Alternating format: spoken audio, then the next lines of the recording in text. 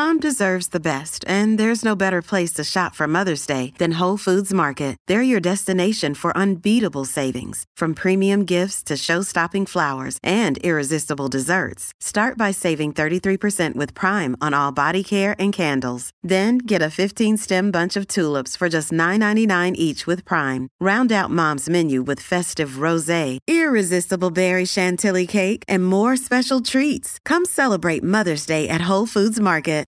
This episode is brought to you by Shopify. Whether you're selling a little or a lot, Shopify helps you do your thing, however you cha-ching. From the launch your online shop stage, all the way to the we just hit 1 million orders stage. No matter what stage you're in, Shopify's there to help you grow. Sign up for a $1 per month trial period at shopify.com/special offer, all lowercase. That's shopify.com/special offer.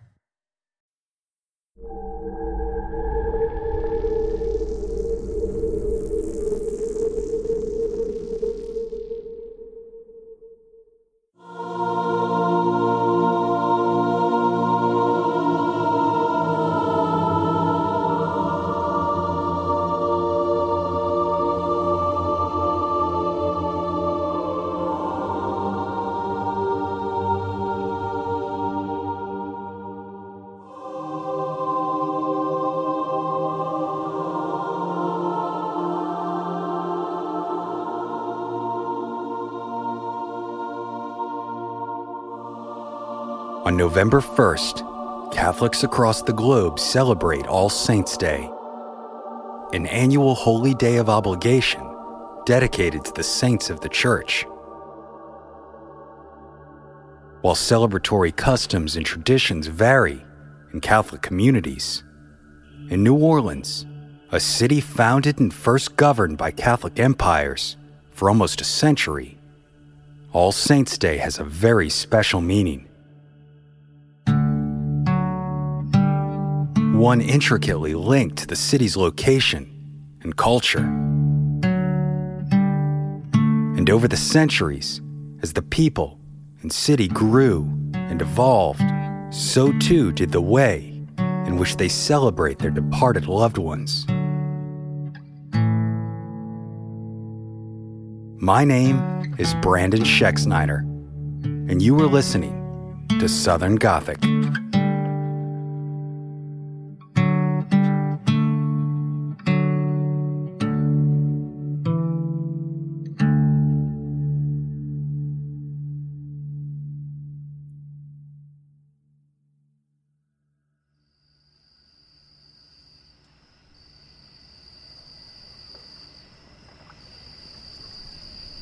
One of the most significant issues that the early settlers of New Orleans encountered was where to bury their dead. The city's swampy location, as chosen by Jean-Baptiste Le Moyne de Bienville in 1718, was that it had an exceptionally high water table. So when graves were dug, water quickly filled the holes, and caskets would float from their graves after heavy rains. Several different solutions were attempted. Stones were placed in and on top of coffins in the hopes of weighing them down into the marshy ground. But still, caskets floated. Holes were also bored into coffins, solving the issue of floating caskets. But the then saturated corpses did not decompose properly, leading to unsanitary and unhealthy conditions. So eventually the departed loved ones were kept above ground, following Spanish customs of burying their dead in vaults. The result were beautiful cemeteries that have since come to be known as cities of the dead. In 1857, author Samuel Clemens, better known as Mark Twain, was visiting New Orleans when he wrote a letter to Miss Anne E. Taylor, describing his visit to a local cemetery. Today I visited one of the cemeteries, a veritable little city, for they bury everybody above ground here. All round the sides of the enclosure which is in the heart of the city, there extends a large vault, about 12 feet high, containing 3 or 4 tiers of holes or tombs. They put the coffins into these holes endways, and then close up the opening with brick, one above another, and looking like a long 3 or 4 story house. The graveyard is laid off in regular straight streets, strewn with white shells, and the fine, tall marble tombs, numbers of them containing but one corpse, fronting them and looking like so many miniature dwelling houses. You can find wreaths of flowers and crosses, cups of water, motos, small statuettes, etc., hanging in front of nearly every tomb.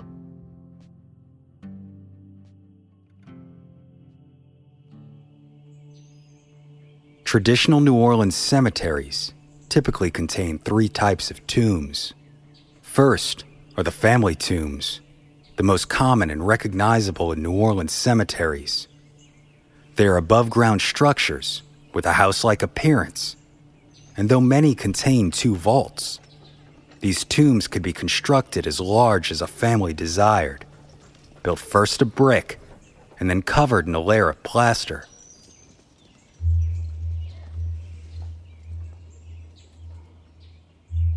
These structures were as simple or ornate as a family desired, as these tombs were often a way for a family to show off their wealth and status, as only paupers were buried below ground in early New Orleans. Second are coping tombs, which are a bit more visually traditional in comparison to family tombs. Once the grave is dug, walls of plaster-sealed stone are placed to line the moist earth, sealing the coffin from the ever-changing water levels in the cemetery. The top of these tombs typically remain uncovered, save for a layer of gravel, and these coping tombs are typically no more than several feet above ground level.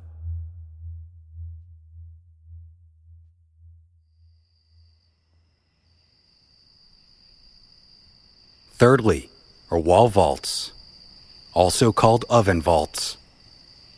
These are a literal wall of tombs that frequently line the perimeter of a cemetery. These tombs can be 4 to 6 vaults high, with each vault containing a single casket at any given time. And in some of the older cemeteries, the wall vaults will run along an entire city block. Though the wall vaults were designed to be resting places for entire family lines, they have also served as locations for temporary burials when tradition restricted the opening of other tombs. Visitors to New Orleans cemeteries are often surprised to see that what appears to be a tomb meant to contain the remains of only 2 or 3 people, in fact, hold the remains of numerous family members. To accomplish this, bodies are placed inside the walls of the tomb, which would then act like ovens in the hot, humid climate of New Orleans, causing the enclosed remains to decompose rapidly in a process that leaves nothing more than bones in less than a year's time. This allows the tombs to be used again and again, leading to the common practice of burying generations of family members to be interred in the same tomb. There are currently 42 historic cemeteries in New Orleans, but the first in the city to be designed for above-ground burial, and one of the most famous still standing today, is St. Louis Cemetery No. 1.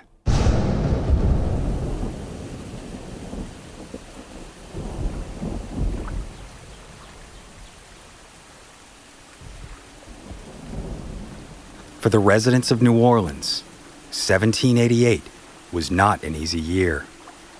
The city flooded when the Mississippi River overflowed its banks. Then, the Great Fire happened, burning 856 of the 1,100 buildings in the Spanish colonial city, only to be topped in tragedy by an epidemic that had swept through the colony, bringing even more death and destruction.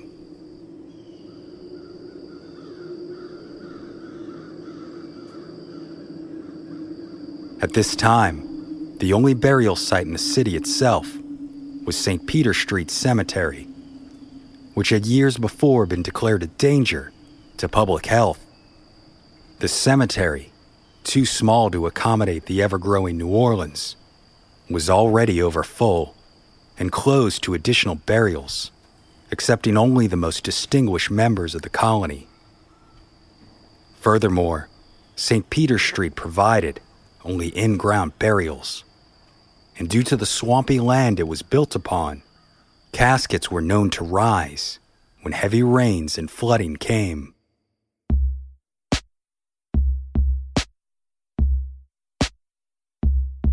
It wasn't until 1789, after the Great Fire, when parts of the city were being redesigned, that St. Louis Cemetery opened as the main burial ground for the city of New Orleans. The location of the cemetery had to be carefully chosen, near enough to be accessible, but still far enough away so that it could not pose any hazards to the city's population.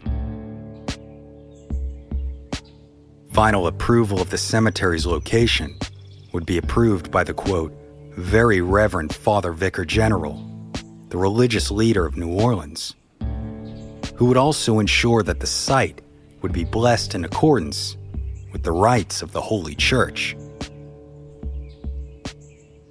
So it was decided that the cemetery would be at the very edge of the city, only 40 yards from the back of the Early Charity Hospital. The entire cemetery occupies a space of 300 square feet, or one city block, located between the modern streets of Basin, Conti, Treme, and St. Louis.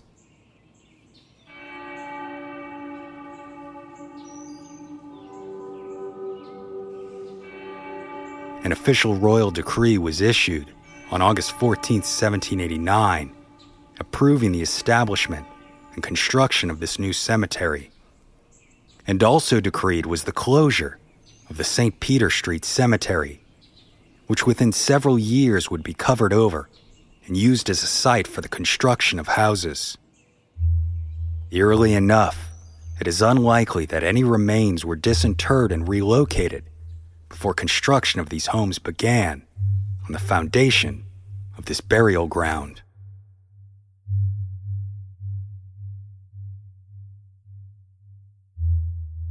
It was after the royal decree that burials in St. Louis Cemetery began in earnest.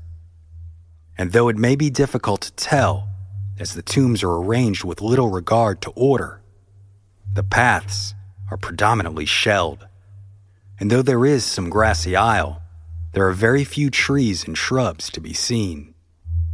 Tombs were made of red brick, as it was the least expensive building material found in New Orleans. And to preserve the brickwork, it was necessary to not only cover it with plaster, but also to whitewash it. Very few tombs had marble, as it had to be imported at great expense, and its use was largely limited to nameplates or tablets. But yet St. Louis Cemetery had the same drainage difficulties as the rest of the city. Built on swampland, it flooded frequently after heavy rains. And in 1816, a severe flood forced the cemetery to close and halt funerals until the water receded. So burials were made temporary and remains eventually reinterred in St. Louis at a later date.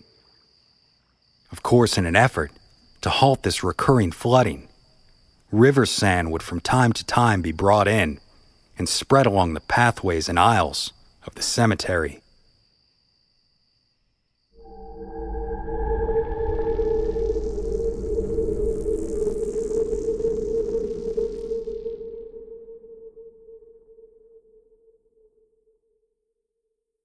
At Evernorth Health Services, we believe costs shouldn't get in the way of life-changing care, and we're doing everything in our power to make it possible. Behavioral health solutions that also keep your projections at their best? It's possible. pharmacy benefits that benefit your bottom line? It's possible. Complex specialty care that cares about your ROI? It's possible. Because we're already doing it. All while saving businesses billions. That's Wonder made possible. Learn more at evernorth.com/wonder. Another day is here, and you're ready for it. What to wear? Check. Breakfast, lunch, and dinner? Check. Planning for what's next and how to save for it? That's where Bank of America can help. For your financial to-dos, Bank of America has experts ready to help get you closer to your goals. Get started at one of our local financial centers or 24/7 in our mobile banking app. Find a location near you at bankofamerica.com/talktous. What would you like the power to do? Mobile banking requires downloading the app and is only available for select devices. Message and data rates may apply. Bank of America NA, member FDIC.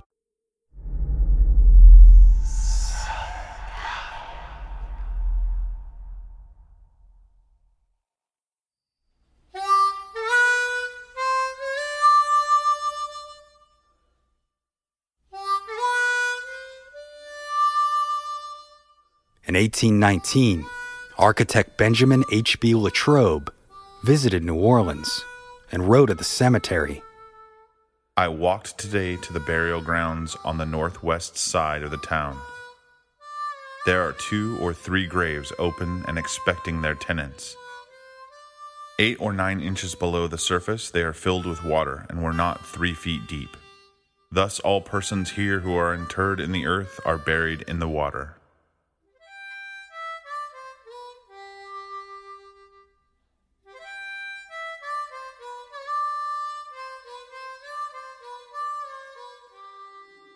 Just a year later, Latrobe would also be buried in the St. Louis Cemetery after he died in New Orleans during the yellow fever epidemic of 1820.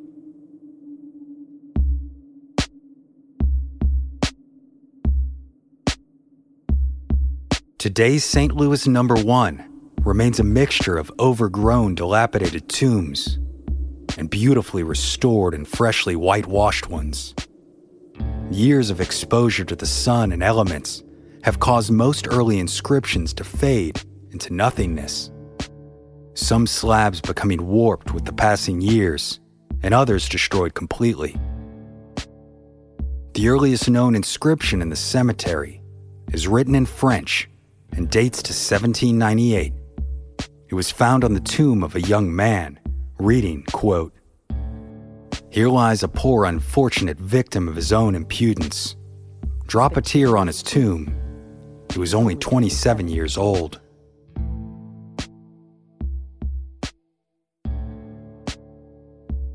In addition, there were many inscriptions from the early days of New Orleans that ended with, quote, "Died on the field of honor," a reference to those who failed at a duel. But many of those inscriptions are now lost to time.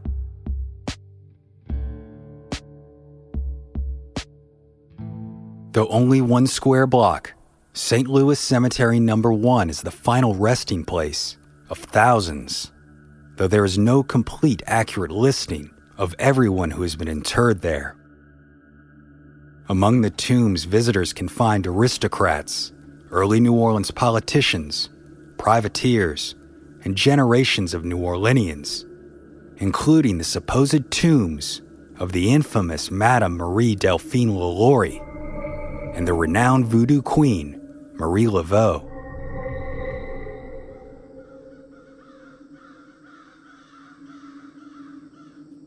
St. Louis Cemetery number 1 is still in use today, with burials continuing in the oldest surviving cemetery of the Crescent City. Every year on All Saints' Day, a blessing by the Catholic Church takes place in each of New Orleans' cemeteries, and the people of the city turn up to visit their lost family. It is a day to clean the tombs and leave flowers and ornamentation behind. Some families may dress in their Sunday best and stay and picnic. Others may go from one cemetery to another to ensure that no family member is left forgotten.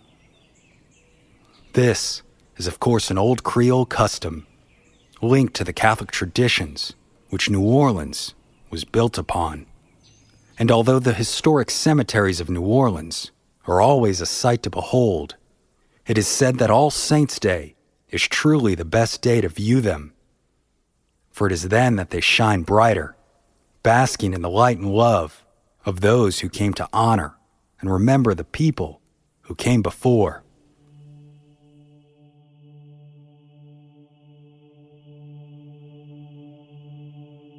Today, many of New Orleans' historical cemeteries, including St. Louis No. 1, are owned and operated by the Catholic Archdiocese of New Orleans. And in 2015, St. Louis No. 1 was closed to the general public in order to help preserve the tombs and show greater respect for those interred inside. Access to the cemetery is now limited to tour groups and the families of those who are buried within. Preservation and restoration have become crucial in protecting these century-old cemeteries. And helping to maintain these historic locations is the New Orleans nonprofit organization, Save Our Cemeteries. Started in 1974, this group helps to promote, maintain, and protect the over 40 cemeteries around New Orleans, offering tours to help defer the cost of maintenance and painstaking preservation work. Without this group, it is unlikely that historic cemeteries, like St. Louis No. 1, would be in the positive condition they are today.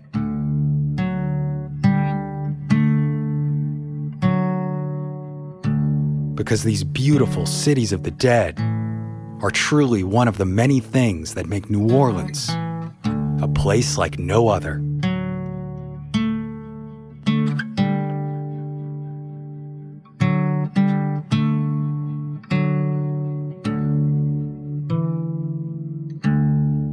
My name is Brandon Schexnayder, and you are listening to Southern Gothic.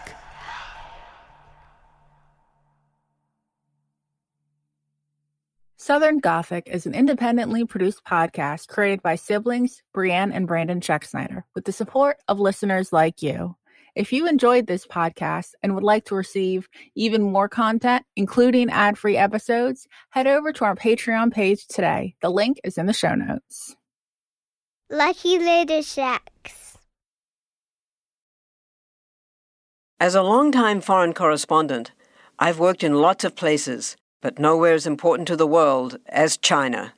I'm Jane Perlez, former Beijing bureau chief for the New York Times. Join me on my new podcast, Face Off, U.S. versus China, where I'll take you behind the scenes in the tumultuous U.S.-China relationship. Find Face Off wherever you get your podcasts. Let Mysteries at Midnight be your destination for detective whodunits and captivating mystery stories. You'll hear classic stories like Sherlock Holmes, Agatha Christie's Poirot, and short tales from H.G. Wells, Charles Dickens, Edgar Allan Poe, and others. I'm Christopher, and I read these classic stories in the soothing style of a bedtime story, so you can listen to them in bed when you drift off to sleep. Search for Mysteries at Midnight on Apple Podcasts, Spotify, or your favourite podcast app, and follow and subscribe so you don't miss out on new episodes.